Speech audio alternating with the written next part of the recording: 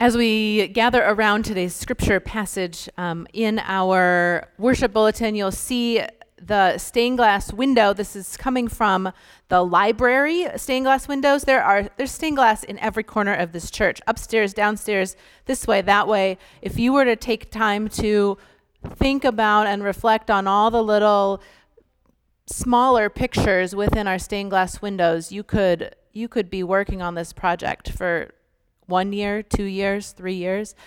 We have such a rich, deep attentiveness to God's story in our midst, and the way that it is told in our stained glass windows is really beautiful. So this is the astronomy window, and it's just a reminder that this is a church that wonders about this world, wonders about our place in the world, looks to the skies, and thinks about who God is in relationship to our place in the world.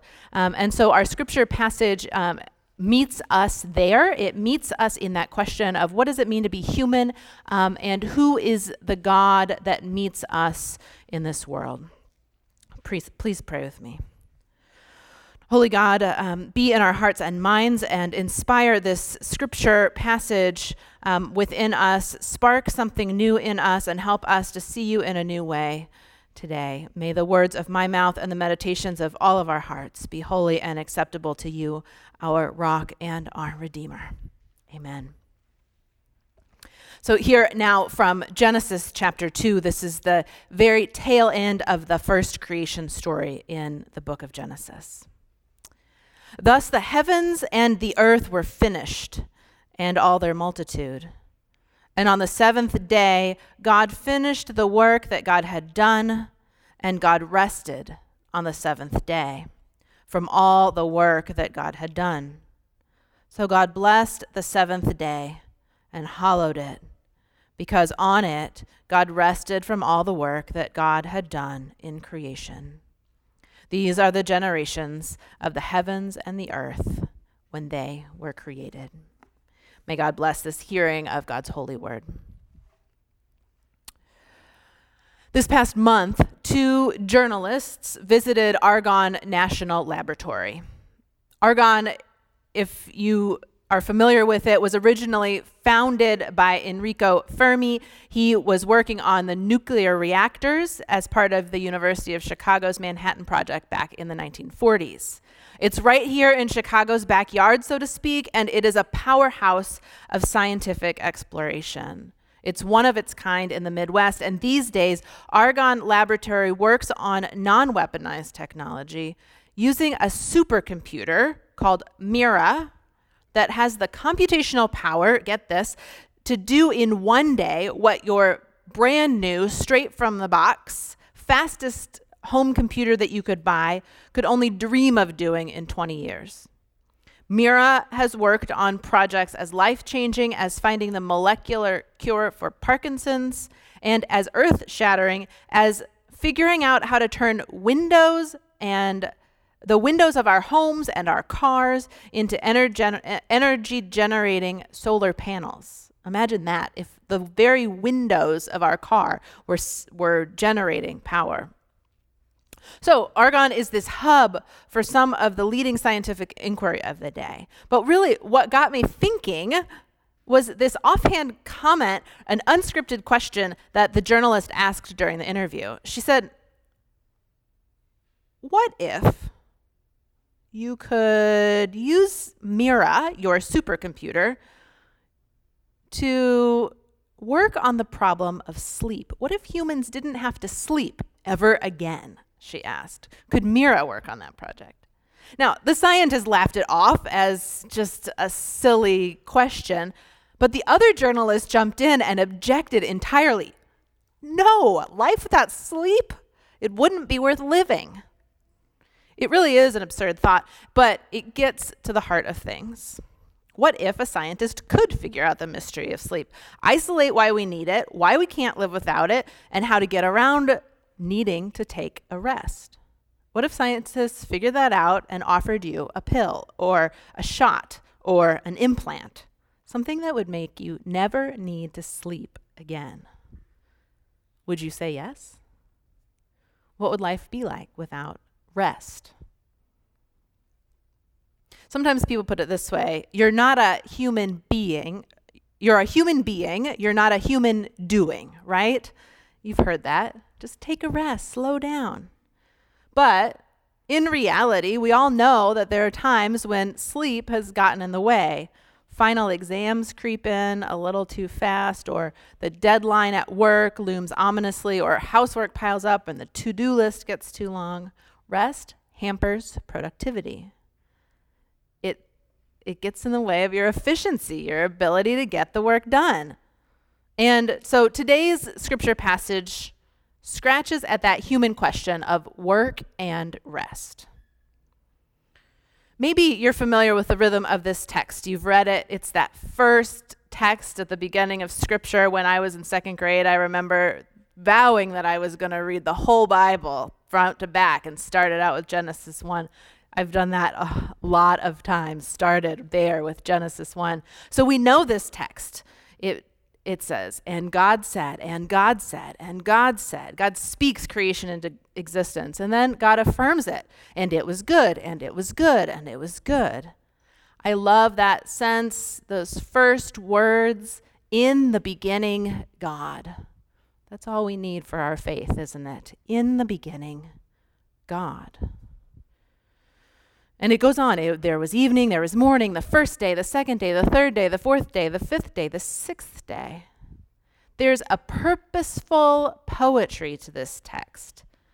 You can hear the rhythm of it like a song, how it would have been spoken aloud, and its cadence allowed the congregation to jump in and join in the predictable, repeated, patterned pieces of this story.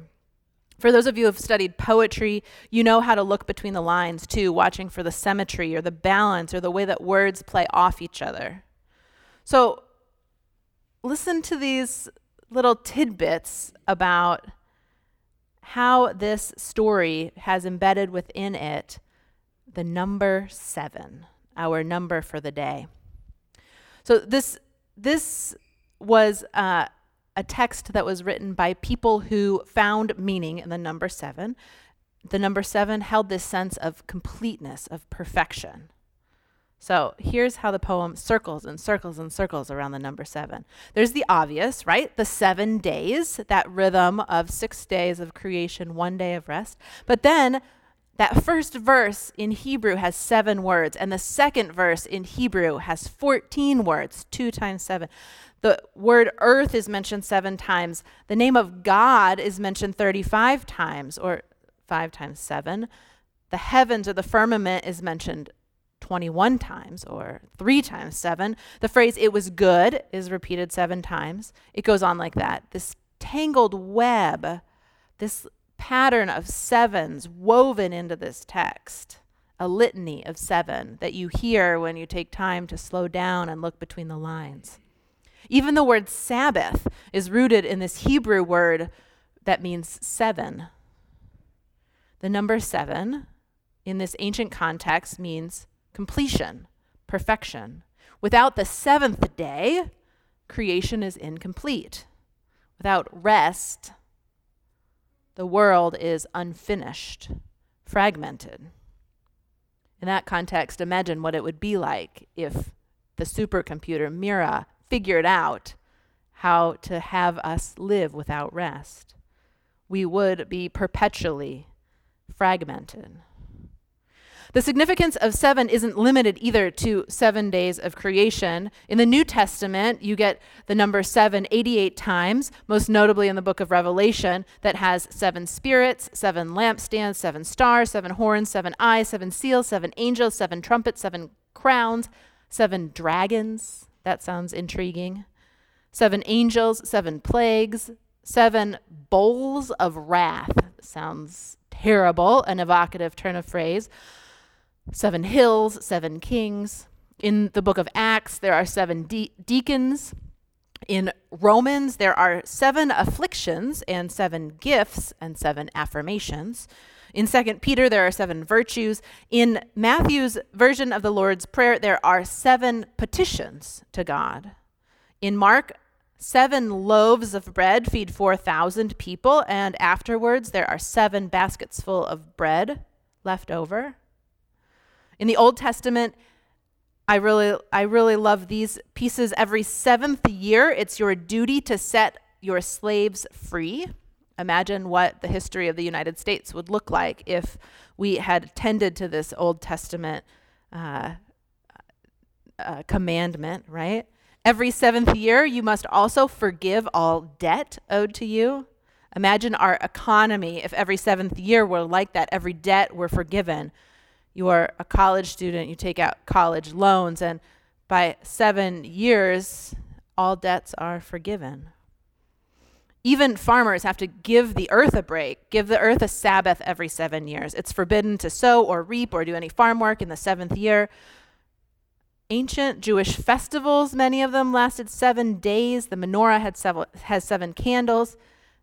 There are 7 days of creation, but did you know that Noah was asked to bring not just the animals 2 by 2, but 7 pairs of every clean animal onto the ark? There are 7 years of plenty, 7 years of famine in Pharaoh's famous dream.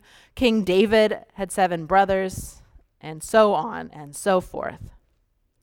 In Judaism, you sit Shiva for 7 days of mourning. On the Sabbath, the Torah is divided into 7 parts.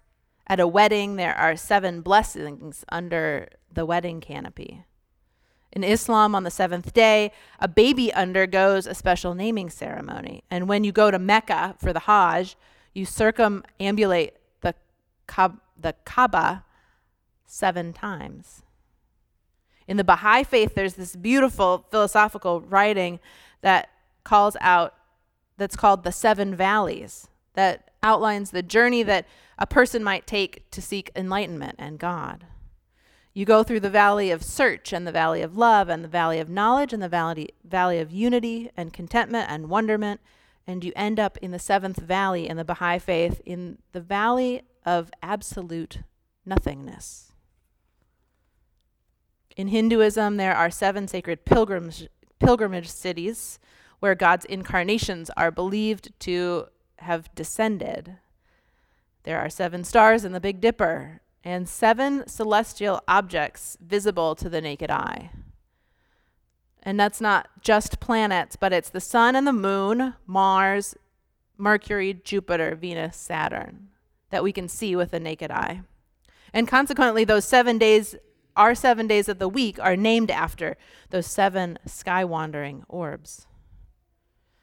There's a sense of completeness to the number 7. Our 7 seas, 7 continents, 7 colors in the rainbow, 7 wonders of the ancient world, 7 notes in the diatonic scale, do, re, mi, fa, sol, la, ti, do. You go back to do again. I love this wisdom from Lisa Bond this week about the 7th note in the scale called a leading tone. She said it's the note that leads you home. The 7th is the note that leads you home. So, dun, dun, dun, dun, dun, dun, dun. It just wants you to hit that, just wants you to go home, right? That 7th note, you can't help but just head home with it. 7-Eleven, 7 Up, 007, Snow White and the 7 Dwarfs. Did you know that in Spain, cats have 7 lives, not 9? It's the most popular favorite number. And if there are studies that show that if I asked you to pick a number between 1 and 10, most of you would pick 7. But here's what I go back to. 7 is this number that means completion. Without the 7th day, the creation would remain unfinished. And yet, God does the most radical thing on the 7th day. God stops. God rests. God takes a break. God does nothing. When we undergo a big project, when a new skyscraper is built in downtown Chicago, it's finished as soon as the construction is done. When your big year-end project is over, it's finished as soon as you hit print. In our human world, when the work is done, the work is done. But with God, the work is not finished until there has been a day of rest. One person put it this way: it's not as if God rested on the first day so that God would have enough energy to make it through 6 days of creation. No, God had all the energy God needed. God did the work. God did everything that was needed to make it happen, but in the end, God rested. It's a different way of thinking about it. God rested for no other reason than just to rest. You are a human being, not a human doing. Your worth is not wrapped up in what you do, but in who you are, in whose you are. And the same is true for God. God is not just a mover and a shaker, the busy bee who in 6 poetically beautiful days gives us light and water and land and companions. God makes rest holy. And that deepens not just our own identity about who we are, but tells us something about who God is. God's revelation to us in this day of rest is that God is bigger than God's accomplishments, that God is bigger than what we might expect God to be doing. How would our expectations of our spiritual lives shift if we prayed to God with this idea of rest at the core? I always wonder what might take me beyond that Santa Claus God, right? That little g God, where my only way of relating to God is sending up requests of things for God to do. Maybe God who rests pushes us to rest differently in God's love. We are people who are always seeking Sabbath, right? We know when we've missed it. We know what it feels like to work and work and work and work and work for days on end without rest in sight. We know that tug, that yearning for rest and renewal. We know at our core that we are human beings, not human doings. But there's something to this journalist's question, right? Can your supercomputer please work on making it so that we don't have to rest? It's absurd and inadvisable at best, but it tells us something about ourselves, right? That we don't rest. That we are people who should be confessing that we don't do this very well. I know we work hard, we play hard, we don't join in the completeness that is God's seventh day. We're stubborn. We would rather put our worth not in God's vision of ourselves, but in our productivity or our efficiency or the latest numbers. We're addicted to that drive, that next cup of coffee, that feeling of having completed something. I'm preaching to myself here as much as I am to you, right? This is a cultural problem. Sleepless productivity is not the kind of completeness that the number 7 points to. I came across this Instagram account a couple weeks ago. It's called The Nap Ministry. I don't know if you've seen this. Their tagline is this: "We examine the liberating power of naps. We believe that rest is a form of resistance, and we install napping experiences." They literally host nap-ins. Come nap with us, they say. They create safe places with nice, comfy places for people to rest. Their leader calls herself the Nap Bishop. She's a guide who makes space for napping. And she claims that being overworked is truly a global issue. She points out that 35% of the population sleep less than 7 hours a night. And the CDC even calls that a public health crisis. Sleep deprivation can lead to diabetes or heart disease, high blood pressure. And the Nap Bishop says that this disproportionately affects marginalized people who have to string together 2 or 3 part-time jobs without a regular Sabbath time, with no paid time off. And we can kind of see that in the origins of our Sabbath story. Our rhythm of 6 days of work and 1 day of rest is linked directly to that Exodus story, where the Israelites were enslaved in Egypt and sought freedom. They worked day after day after day after day, 7 days a week with no end in sight. Their work was literally tied to how many bricks they could make. And it wasn't them who was saying, I want my identity tied to how many bricks I can make. It was coming down from above, right? Their value came from their productivity. They had plenty of time to think about who God might be in this context, and they experienced God as a God who rests, as a God who valued rest, who was valued not just for some divine productivity, but for the very act of being. So, for me, this says God rests, and so we can rest. God rests, and so we should rest. God rests, and God calls us all to rest and to help one another hear that call to rest, to get together and make sure that we're resting. God desires that we rest, and in fact, God commands us to do so, to rest. May it be so for all of us. Now let us, even for a moment, take some time to rest in God here in this place, so that we might practice and prepare for that weekly rhythm of resting in God. God bless this time of silent meditation.